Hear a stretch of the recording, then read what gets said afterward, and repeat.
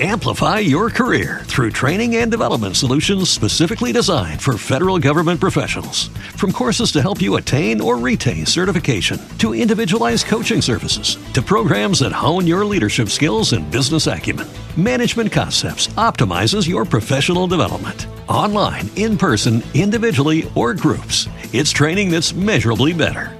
Learn more at managementconcepts.com. That's managementconcepts.com.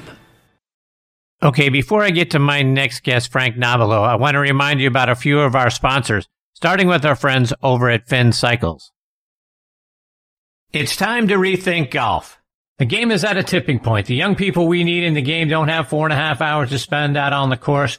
Pairing Finn Cycles with a desire to play ready golf can cut playing time in half because all golfers go directly to their own golf ball. Plus, it's tons of fun. Go online to finscooters.com and click on Find a Fin for a course that has them near you. I also want to give a shout out to our friends over at Golf Pride. Did you know that Golf Pride lets you rep your favorite team while also using the #1 grip in golf? Your team, your grip, MCC Hybrid Grips, the #1 grip series worldwide. Features an exclusive brushed cotton cord in the upper hand for all-weather performance, with premium rubber in the lower hand for added feel. The new MCC Team Series is available in a variety of new color combinations, so you can rep your favorite team out on the course. Available in standard and midsize. Check it out online by going to golfpride.com. And folks, this segment of the show is sponsored by our friends over at the PGA Tour Superstore. This segment of the show is brought to you by the PGA Tour Superstore. See why golfers everywhere are proud to call PGA Tour Superstore their golf pro shop. Visit them online at PGATourSuperstore.com. Now back to Chris and more of the show. Okay, now back in Next on the Tee with me is Frank Nobilo. You can hear Frank broadcasting the game as part of the CBS Sports golf team. As you know, he is from Auckland, New Zealand. At the age of 18, he won the New Zealand Amateur Championship, becoming the second youngest player ever to win that title. He turned pro in 1979. His first professional win came at the 1982 New South Wales PGA Championship. He won the New Zealand PGA Championship twice in 1985 and 1987. He joined the European Tour in 1985 and got his first win on that tour at the 1988 PLM Open. Frank finished in the top 50 on the European Order of Merit every year from 1988 to 1996. In all, he won 14 times around the world, including 2 Saracen World Opens and the 1997 Greater Greensboro Chrysler Classic on the PGA Tour. He played on numerous World and Dunhill Cup teams for New Zealand and was a 3-time member of the International President's Cup team. In the mid-1990s, Frank recorded top 10 finishes in all 4 majors, including a 4th-place finish at the 1996 Masters, a 9th-place finish at the 1994 U.S. Open, 10th at the 97 Open Championship, and 8th at the 96 PGA. Frank joined the Golf Channel back in 2004 and was a lead analyst for their tour coverage, plus their in-studio shows Golf Central and Live From. And I'm honored to have him back with me tonight here on Next on the Tee. Hey, Frank, thanks for coming back on the show. Chris, yeah, it's been a while. So how are you doing? I'm fantastic, Frank. How are you, my friend? Not too bad. I got back this morning actually because of the delay. I'm glad we managed to finish on Monday in really what was perfect sunshine in New York and an amazing victory for Tony Finau. It looked like it could have been Jon Rahm, #1 player in the world. The way it looked like he was faultless with about 8 holes to go. And Tony kept chipping away at it. Played those last 4 or 5 holes just beautifully. And Cameron Smith, too. It looked like that was going to be, we thought we were going to get like another 8-hole playoff. But everybody got out of Dodge, so all's good that ends well.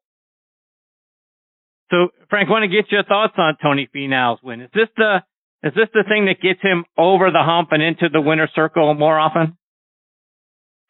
You would think so. There were comparisons earlier in the week, like, should he win? Would this be like David Duval? And, I don't necessarily agree with that because David was outstanding as an amateur, as we all know, and he got to #1 in the world extremely quickly in the Tiger Woods era.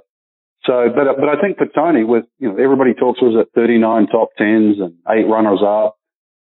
The fact that he had played Ryder Cup, I just think for him, his style of play, it's certainly going to open doors. He has that big game. Just listening to Tom, your previous guest, distance has always been important on the PGA Tour, but never more so than now because of the type of golf courses they play, the way in which they're prepared. So, Tony has that big game that is perfect for this sort of new millennial golf. Does this make him a lock for the U.S. Ryder Cup team regardless of what happens in the next two events? I would think so, not just because of the win, but the Ryder Cup, the majority of the points are won in team play. And, America sometimes has struggled in alternate shot, when you're literally playing one ball, you can call it, foursomes. And also even in better ball, you've got to find those right pairings. I mean, there's a lot of people that want to play with Tony, and he now has experience in the Ryder Cup.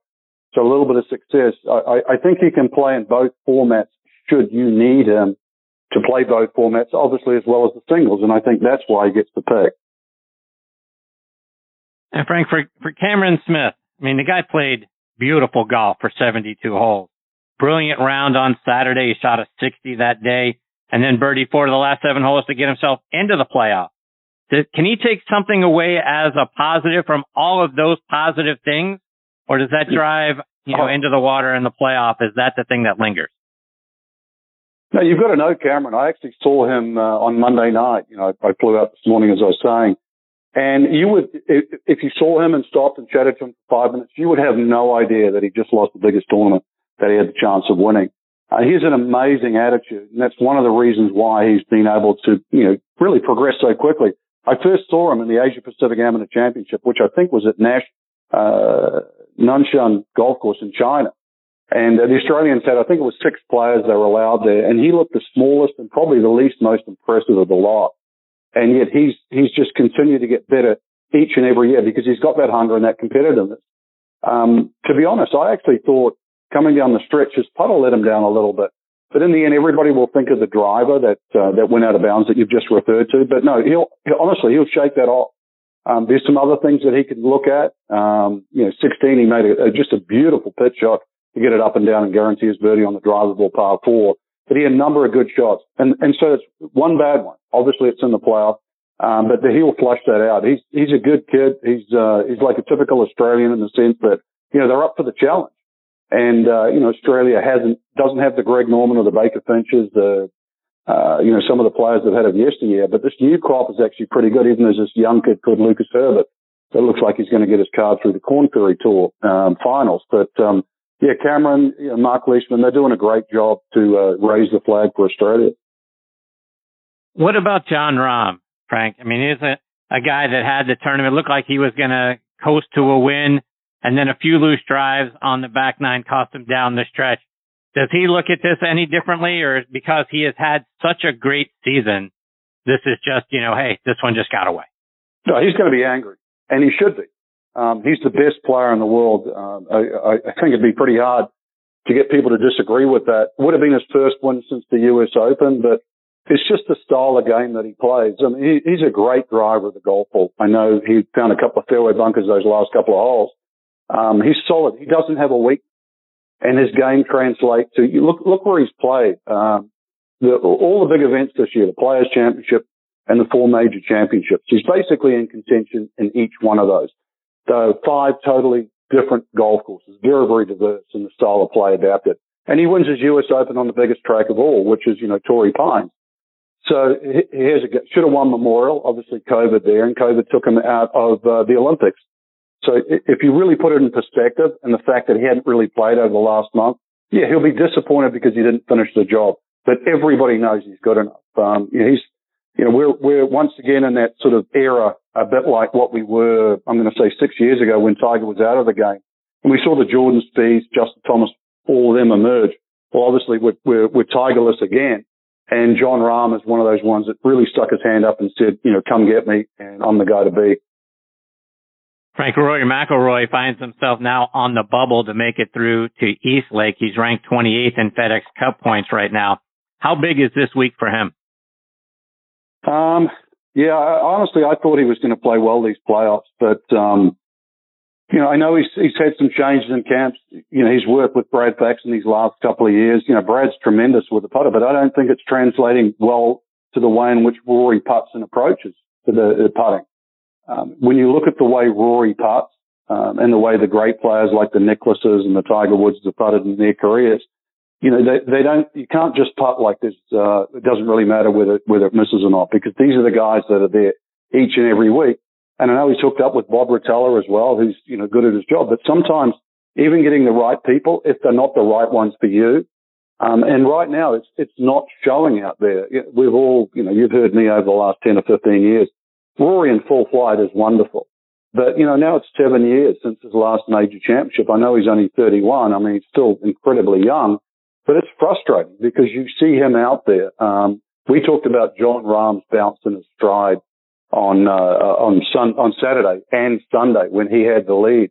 And that's what Rory was always like. That body language isn't there at the moment. I know he's a dad now. He's also the sort of token spokesperson for the PGA Tour, for want of a better term, because, you know, he's very level-headed. But, you know, there's a lot of expectations on him. But personally, I just want to see Rory play the golf that he's still capable of. And at the moment, he's not close to that. Frank, I want to take you back to your win on the PGA Tour at the 97 Greater Greensboro Open. You won, you mentioned Brad Faxon. You won that tournament in a playoff over Fax.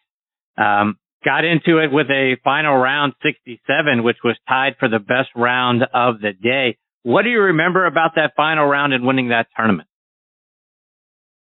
A lot of things, really. I mean, it's weird. I'd won 2 Saracen Opens in Atlanta, and apparently they didn't, against pretty good fields. And apparently they didn't count. You know, I feel for a lot of the foreign players that play over here, because their careers, to some extent, are apparently non-existent until they actually win a tournament. So there was a little bit of, there was a chip on my shoulder, I guess, for that. I played, as you mentioned, you know, I think in 96 in the majors, only Greg Norman and Nick Felder had lower stroke averages in the 4 majors in 1996. That's why I took up my card. So to me, you know, I thought I was good enough to win, but I'd just been diagnosed with inflammatory polyarthritis about 6 weeks before that. And to be honest, I wasn't going to play. And then Ernie Els persuaded me. And he said, oh, you know, I think it was at Forest Oaks. He goes, oh, that golf course is perfect for you. Well, unbeknown to me, when I got there, Ernie had never even played that golf course. So, it sort of wound me up, and it was just a way to get there. And then the rains, it was one of those things. It turned out to be magical. And then later on the year, I think I finished second to, you know, Tiger at, the Western Open and really had I think I broke the money record technically for rookies, but they wouldn't give it to me because, they changed the rule if you played more than 10 events. But, you know, it was bittersweet, Chris, really, because, you know, I'd had the diagnosis that in the end was going to cut my career short. But yeah, I remember it now because, you know, I won that. I remember winning in Hong Kong and, Mexico. So, but that was my last winning year, really, 97. I won 3 times that year around the world. But, it's good. I was back there with the Greensboro people just 3 weeks ago, and they're fun. You know, we get there and you know, Friday night, especially with CBS now, we have like a little wine dinner. It's very intimate. It's a lot of fun. And you know, I'm happy that I can actually contribute to the event now in a different way as a broadcaster. But, yeah, it's good. I have the trophy. All my trophies are sort of hidden away because if you went around my house right now, you wouldn't think I ever played golf. So the house looks a little different. Wow. And Frank, one thing that people may not know or remember about you and your career, you got hit by an errant golf ball just above the left eye one day outside of your home at Lake Nona back in 1998. How much did that impact your career? Yeah, that along with the diagnosis from the Mayo, inflammatory polyarthritis, which in those days with the medication, you know, you puff up and you know, I developed back issues and that. But yeah, the coup de grace really was, I just got married, in the Bahamas in 1998, and just came back, with my daughter and my wife. And, I was getting ready for the PGA Championship, and it's where I live at Lake Nona. And I used to live behind the 7th tee. And I promise you, 4 ladies were teeing off. So I thought, I don't want to go down there. I might get hit. So it was 5:30 at night. I had a golf cart loaded up with golf balls, and I just wanted to hit some balls in the evening to try and get ready. So I drove across the golf course, and I saw this guy. He's a urologist, believe it or not. Dennis Weaver was his name, and Doc Weaver. And he was teeing off. I could see, so I stopped. And anyway, I waited. Then he went back to the golf cart. Well, unbeknown to me, you know, Florida's pretty flat too. He had gone back to change drivers, and because it was, you know, in the early evenings. So there's one little hump in the fairway by the second tee on the car path. And lo and behold, that's where I was. It's about 80 yards off the tee, and he beamed me with a driver. He's about a 5 or 6 handicapper in those days. Yeah, it split it open, 30 stitches, and it hurt the orbit of my eyes. So, chipping and putting were quite the same, but it took me, I gotta be honest, because I was bitter, twisted, and miserable for about 10 years after that, but I'm nearly over it, put it that way. Nearly. Right now, you're obviously an outstanding broadcaster. I'm curious, how did you get comfortable being in front of the camera and being in 90 million homes every week? Who said I was comfortable? Well, you certainly look. I'm still on. No, I appreciate that. No, I don't think you. It's a bit like golf, If you really knew, I remember reading a book. David Llewellyn, who was Ian Wisdom's partner in the World Cup in Hawaii. I'm going to say 1988, pretty close to there. He gave me a book called the Inner Game of Basketball, and it really it's if you knew you were going to make the shot, then you don't have to hit it. So if you knew you were going to drive it down the middle of the fairway, you really wouldn't have to hit your drive. If you knew you were going to hit the putt and it was going to go, and you really wouldn't have to do it. So the reason why you actually try and hit the shot is because no matter how confident you are, you still got to do it to see if you really could. And TV's not that much different. You can try and do all the right things and be prepared, but if you're not sort of shaking your boots in a good way, then you're not ready and you shouldn't be there. I think you've got to expect the unexpected. I might look comfortable, but it's the quintessential duck on top of the water. You might be calm, but you're paddling like crazy. Yeah. To this day, I've never felt comfortable before a show. And to be honest, I don't want it. Because it keeps you alert. It's like when you're watching the scoreboard. If you're very complacent, you won't notice that somebody's slipped in 3 birdies in a row or made an eagle or a triple or whatever. I actually think that's the beauty of broadcasting, to be honest. I've watched, getting to work with Jim Nance, who's the best in the business in that role. I watched him grind last year in the hotel during the pandemic with his statistician, Tommy Spencer, going through every conceivable outcome. And obviously, Dustin Johnson was the odds-on favorite to win there, but they went through every scenario, whether their parents could be there, what their names were. You don't get that good by accident. Frank, you talk about prepared. I'm sure it's not as easy as you make it seem, but talk about the preparation and the work you put in while you're waiting, to interview a player after his or her round, or when you're calling a tournament. Talk about the sort of non-glamorous side of the business and the preparation. Well, yeah, fortunately I don't have to interview people like Steve Sands or Amanda Balionis, but, I've done a few over the years.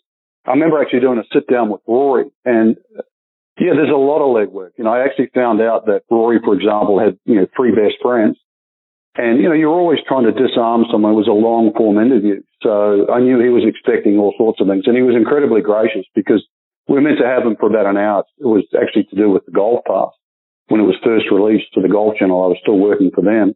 And, once he got comfortable and once, because I knew his parents, I knew stories about them as well. So once it just became about him talking to me, and he could trust the questions because I'd done my homework. And one of the questions was literally, I named the 3 guys, one of which was Harry Diamond, who's cutting from now. I said, if they were here today, what would you think that they would say about you? And I said, actually, hang on a minute, let's reverse that. What would you say about them? So I gave him a chance to at least think about it.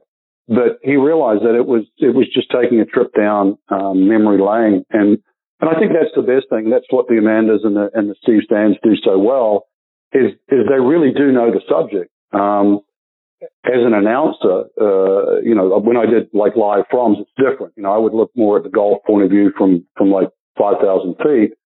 But I think as an announcer, you're trying to, look at them. For example, I always use the analogy of Dustin Johnson and Zach Johnson. They had the same surname, but they play golf radically different. So if they had 260 yards into a par 5 over water, it's a radically different shot for Dustin as opposed to what it is for Zach. And you've got to know that little nuance. So you can't just say, hey, it was Dustin might hit it to 30 feet, which is a good shot. If Zach hits it from that distance over water to 30 feet, it's a hell of a shot. So, yeah, I guess some of it comes to you because you just keep watching. I'm a viewer as well, so I have the best seat in the house. And I know you've interviewed him, the first producer I ever worked with, Keith Hirschland. I learned, he taught me the right way, I think, and it was the hard way. And then the first host I ever sat next to was Jim Kelly. So he helped, really fine up some things. And Jim's a friend of mine to today. He'll ring every now and again and well, actually not every now and again, on a regular basis. I'll send a text and just always sort of help point me in the right direction. So it's a lot of help from a lot of good people.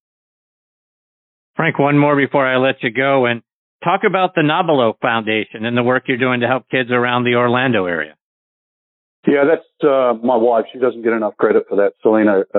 She wanted to contribute to the community, and so she wanted to help older people first, because she always thought that people turn a blind eye to that. But there's a lot of areas in Orlando. We're lucky to live in a very, very good one. But when you live in a place, we've lived here for 26 years now, you want to contribute in more ways than one.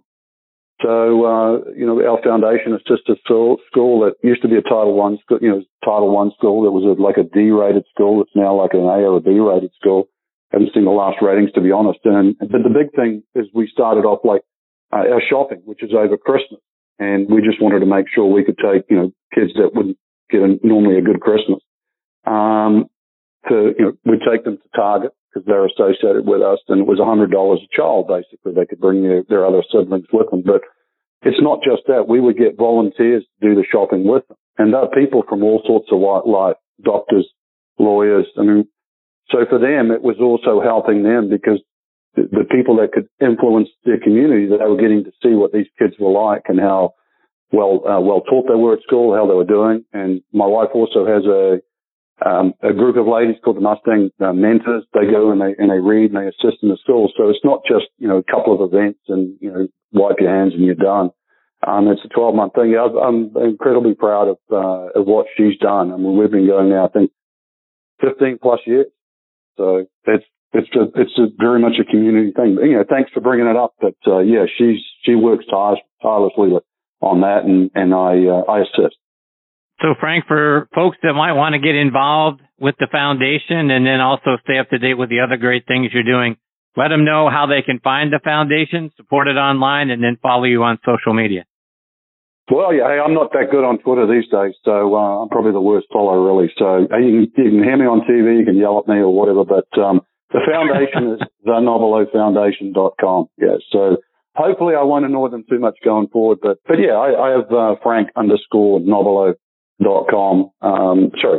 At Twitter at Frank_Nobilo. But send me a note. I've actually used Twitter more to catch up with some people over the years, to be honest. But yeah, sadly, I'm not a big fan of social media. I think with a lot of things that have happened over especially the last 10 or 15 years, kids, the way they feel growing up, if it's used properly, it's a great tool. But sadly, it's like a knife. You can cut a piece of steak with it, but you can kill someone with it. And I just think at the moment we've got to somehow do a little bit better with that, because, kids going through their early days and teens, it's sort of, it's not the best things for them right now. Yeah, in my opinion. But. Well, Frank, I can't thank you enough for taking time out of your busy schedule to come back and be a part of this show. I hope we get the privilege of catching up with you a little bit sooner next time. No, most definitely, Chris. Hey, you're doing a great job. I know you're a lover of golf and the game and the people involved. So you're the unsung hero, my friend. Well, actually, not unsung. Everybody knows who you are, but they just don't beat your drum enough. So thank you, my friend.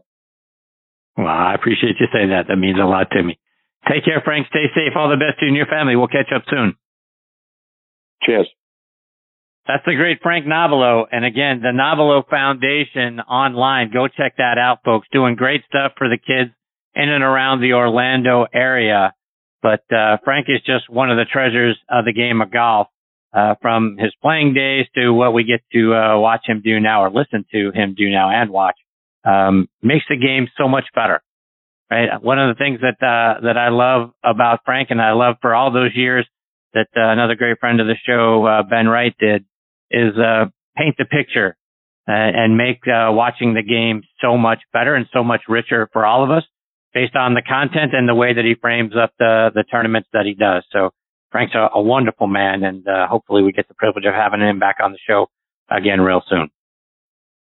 Amplify your career through training and development solutions specifically designed for federal government professionals. From courses to help you attain or retain certification, to individualized coaching services, to programs that hone your leadership skills and business acumen, Management Concepts optimizes your professional development. Online, in person, individually, or groups, it's training that's measurably better. Learn more at managementconcepts.com. That's managementconcepts.com.